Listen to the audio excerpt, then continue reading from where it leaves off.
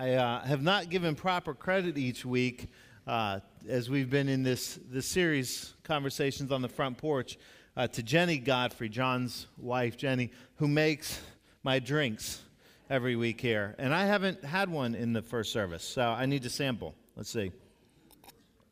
Ooh, that's good. And it's just punch, for those of you that have asked. Because if it... I'm not even going to know. I'm not even going to. Censor. Yeah, exactly. Censor right there. Man went to his pastor one day, kind of lamenting, kind of down. He said, I'm over 300 pounds. I can't get a date. I've had no luck losing weight. I've tried and tried, and I've just had no luck. His pastor looked at him and said, you know what? I think I can help. Tomorrow morning at 8 a.m., you be dressed and ready. So he was. The next morning at 8 a.m., there was a knock at the door. He opened the door, and there standing before him was a beautiful woman in her workout clothes. She said to him, I just want you to know, if you can catch me, you can have me. And off she went. Huffing and puffing, he took off after her.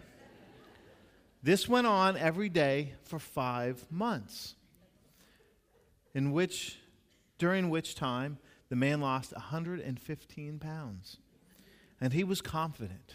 He was confident that the next day he was going to catch that beautiful young lady. That morning, again, as there had been for 5 months, there was a knock at the door. Only this time when he opened, there was a different woman, this one much, much heavier, also in her workout clothes. And she looked at him and said, the pastor sent me. He said, if I can catch you, I can have you.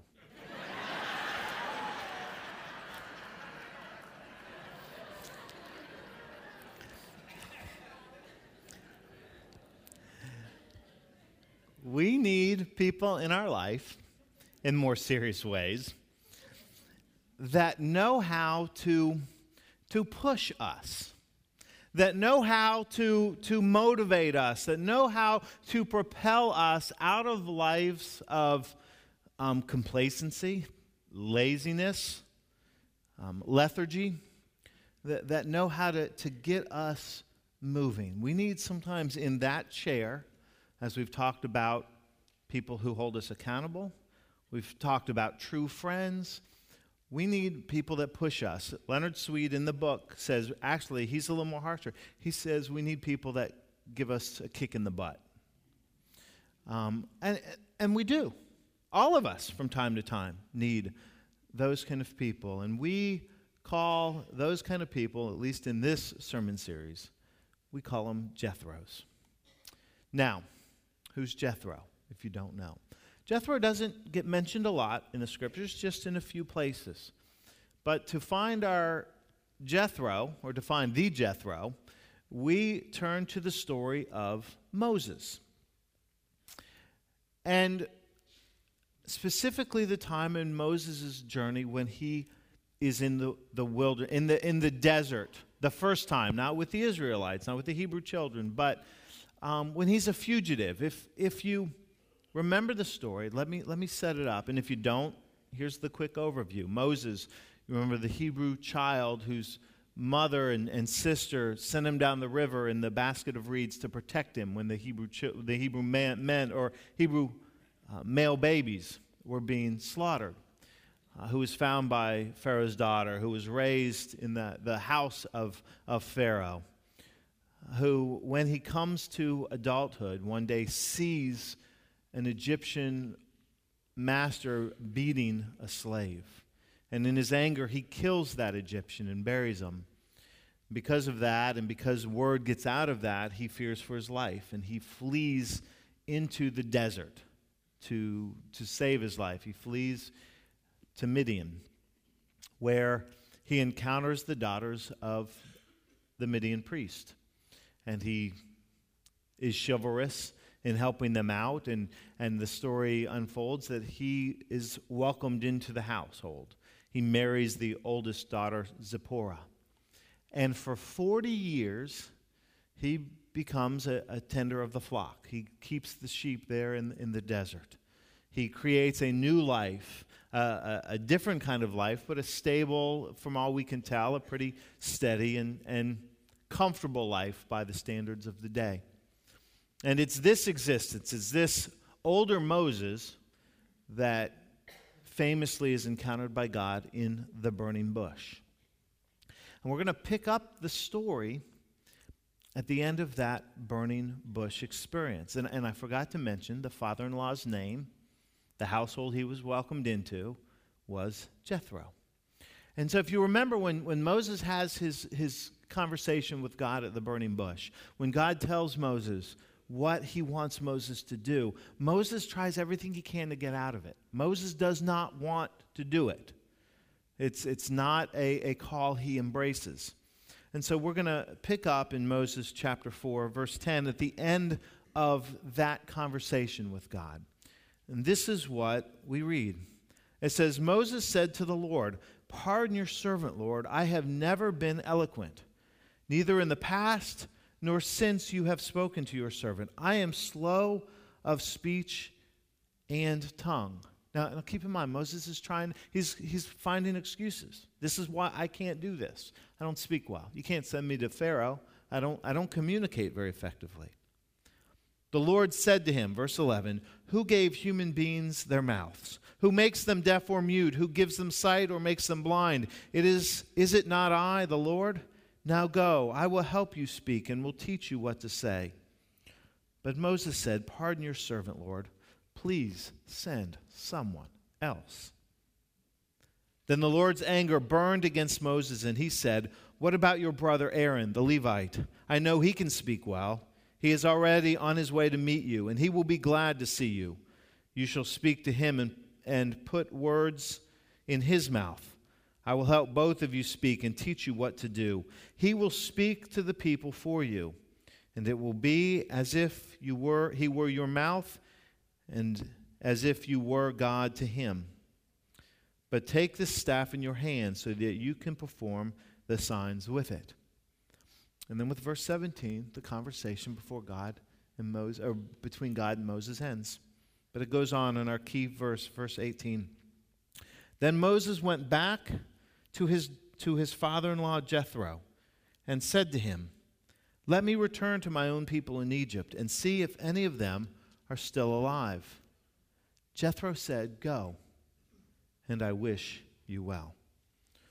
Brothers and sisters, this is the word of God for the people of God. Let us pray. Gracious Lord, give us understanding, give us wisdom, give us open and willing hearts to hear your word today and to continue to be shaped in the way of Christ our Lord. For it is in his name we pray. Amen.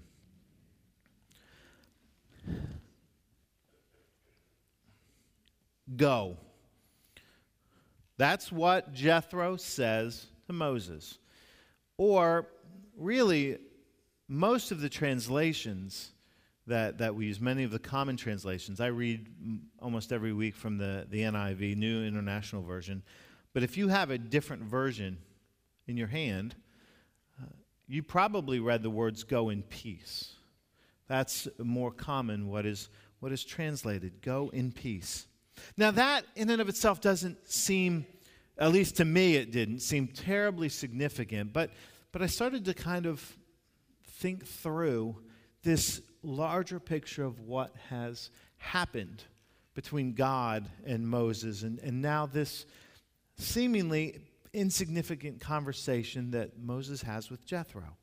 Because as I pointed out, and as we leave the conversation with God, it's not really settled. Moses is continually trying to get out of the call. And nowhere, interestingly, in there do we have Moses finally accepting it. At least we don't have him saying it. We don't have a, "Okay, I'll do it. Whatever you do." We don't have that kind of affirmation of faith in the moment. Now, we know it happens because Moses eventually goes to Egypt and does what God had asked him to do. But we don't know when in the process Moses finally accepted this call. And I think that's why the conversation with Jethro is so important, because he comes to his father-in-law and he says, I need to go to Egypt. Now, I wonder if what Moses was hoping for was Jethro to try to talk him out of it. Jethro to try to give him a reason why going wasn't a good idea. Why it would be foolish to go back to Egypt where you were once a wanted man. Why I need you here. You tend the flock. You're a valuable part of the family. I need you to stay. Your wife and your kids are here. That he was hoping that Jethro would give him all these reasons to stay and not to embrace this call. And Jethro says, go in peace. Go in peace. Now, what Jethro is really doing is giving him the last kick out of the tent. He's pushing him out. He's saying, go. Go into this thing that God has called you. And you think, well, gosh, you're sure reading a lot into that. Okay, let's unpack it for a moment.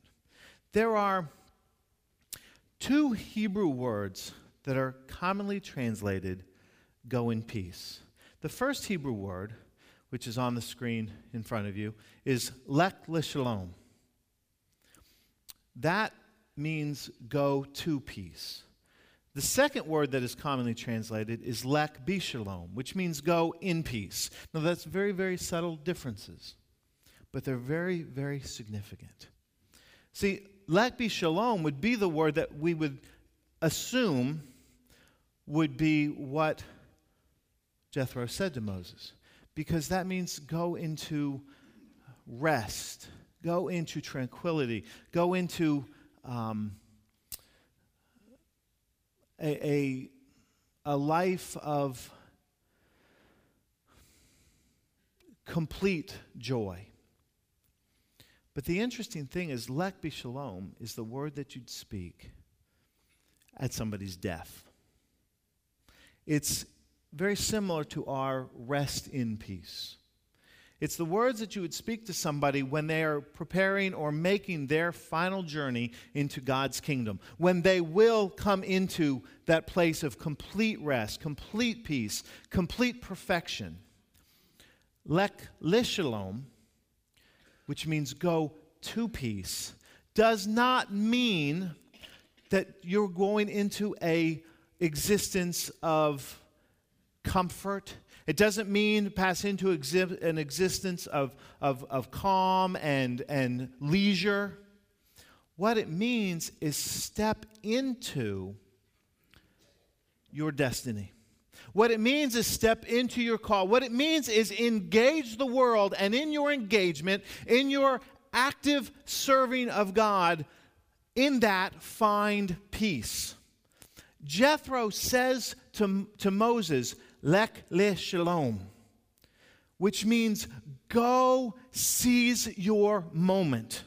Go find peace in doing what you have been called, in doing what you have been created, in doing what you have been impassioned to do. It does not mean step out into a simple, tranquil, lazy, comfortable life. It means engage the world. And in that, may God grant you peace. In your faithfulness, may you find peace. That is a significant difference. Because very often we assume peace, we think calm, serene, easy, comfortable. And that's not shalom. Not in faithful service.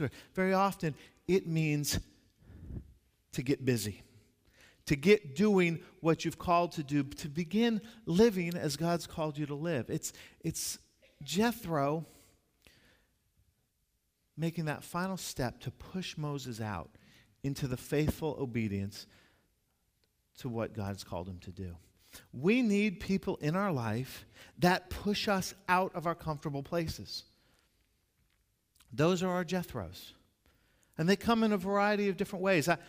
I was, as I do, kind of wrestling with this week, and I was thinking, and I was remembering the summer of my after my sophomore year of high school, the summer before my junior year of high school, I had a friend who lived down the street by the name of Richard Vasilla.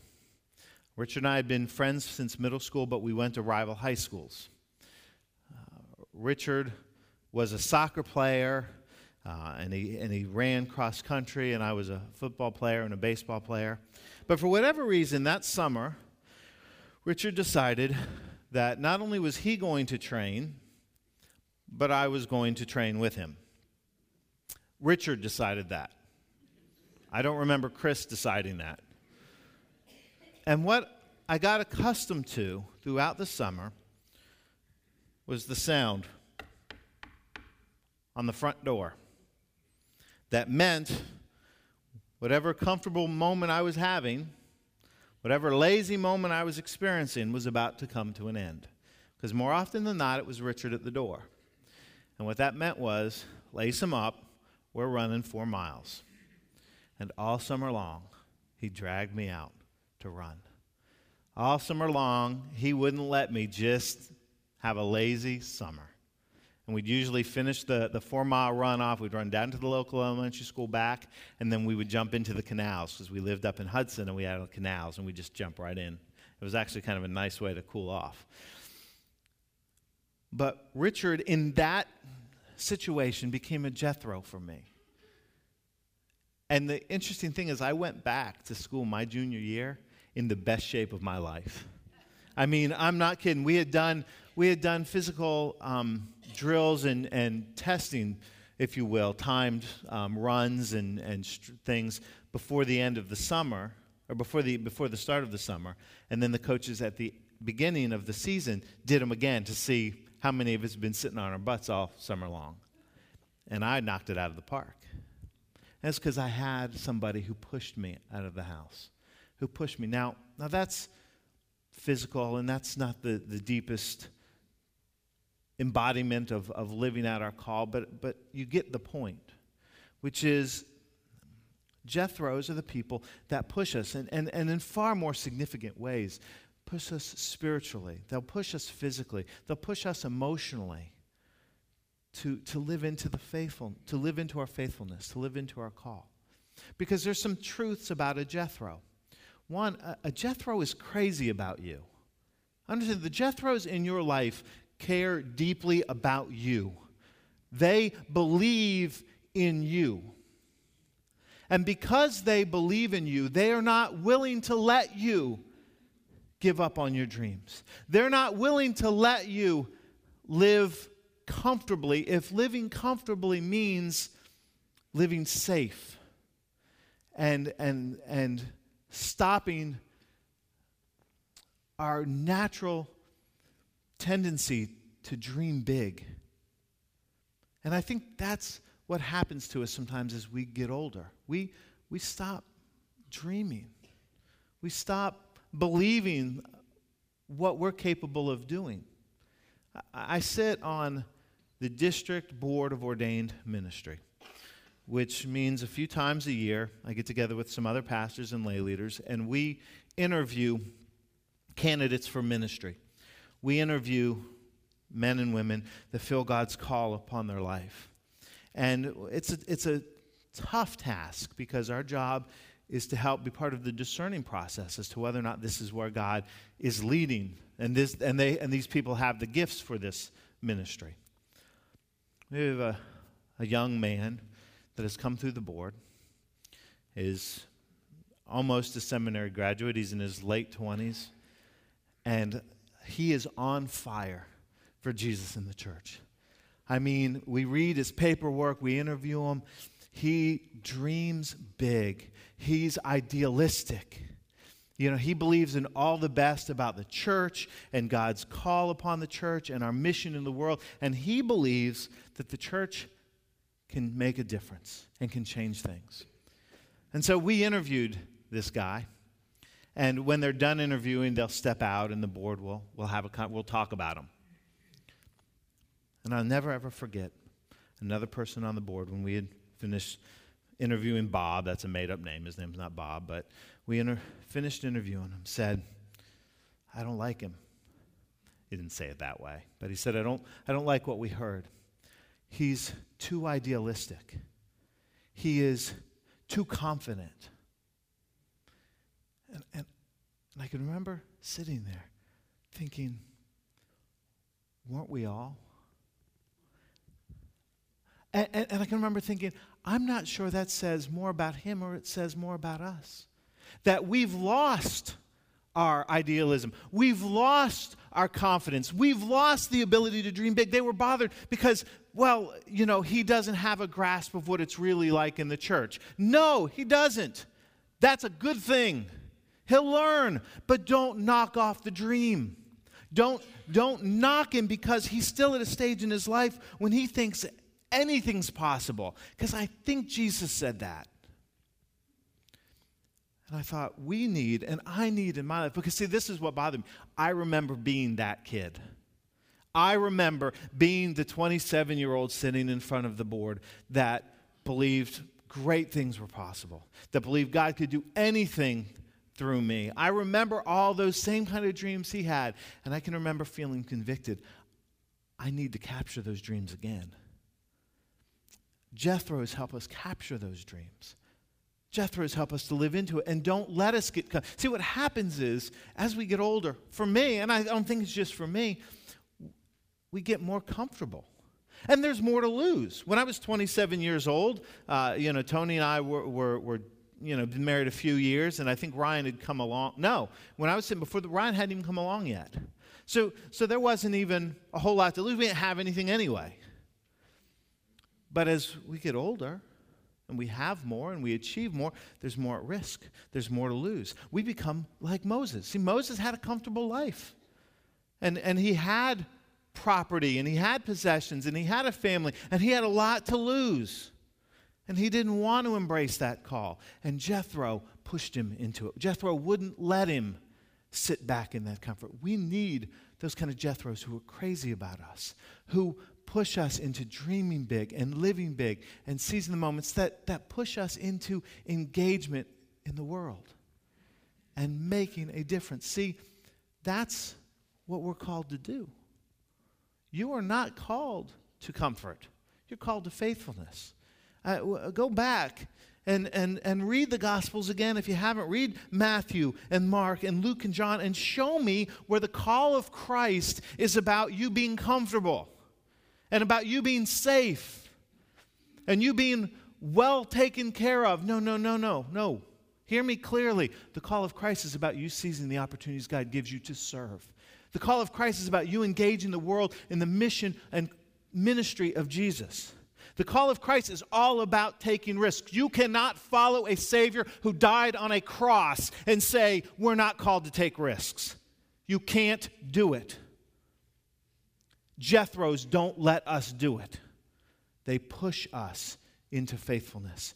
You and I need Jethros in our lives because that's what Christ has breathed into us. And peace does not come in this world because we play it safe and we're complacent. Peace comes through engagement and faithfulness. That's the peace of Christ. In John chapter 20, if you remember and if you're familiar with the Genesis accounts of creation, it says that the Spirit of God, that's the Ruah, I love that word, moved across the face of the earth, and creation came through the Ruah.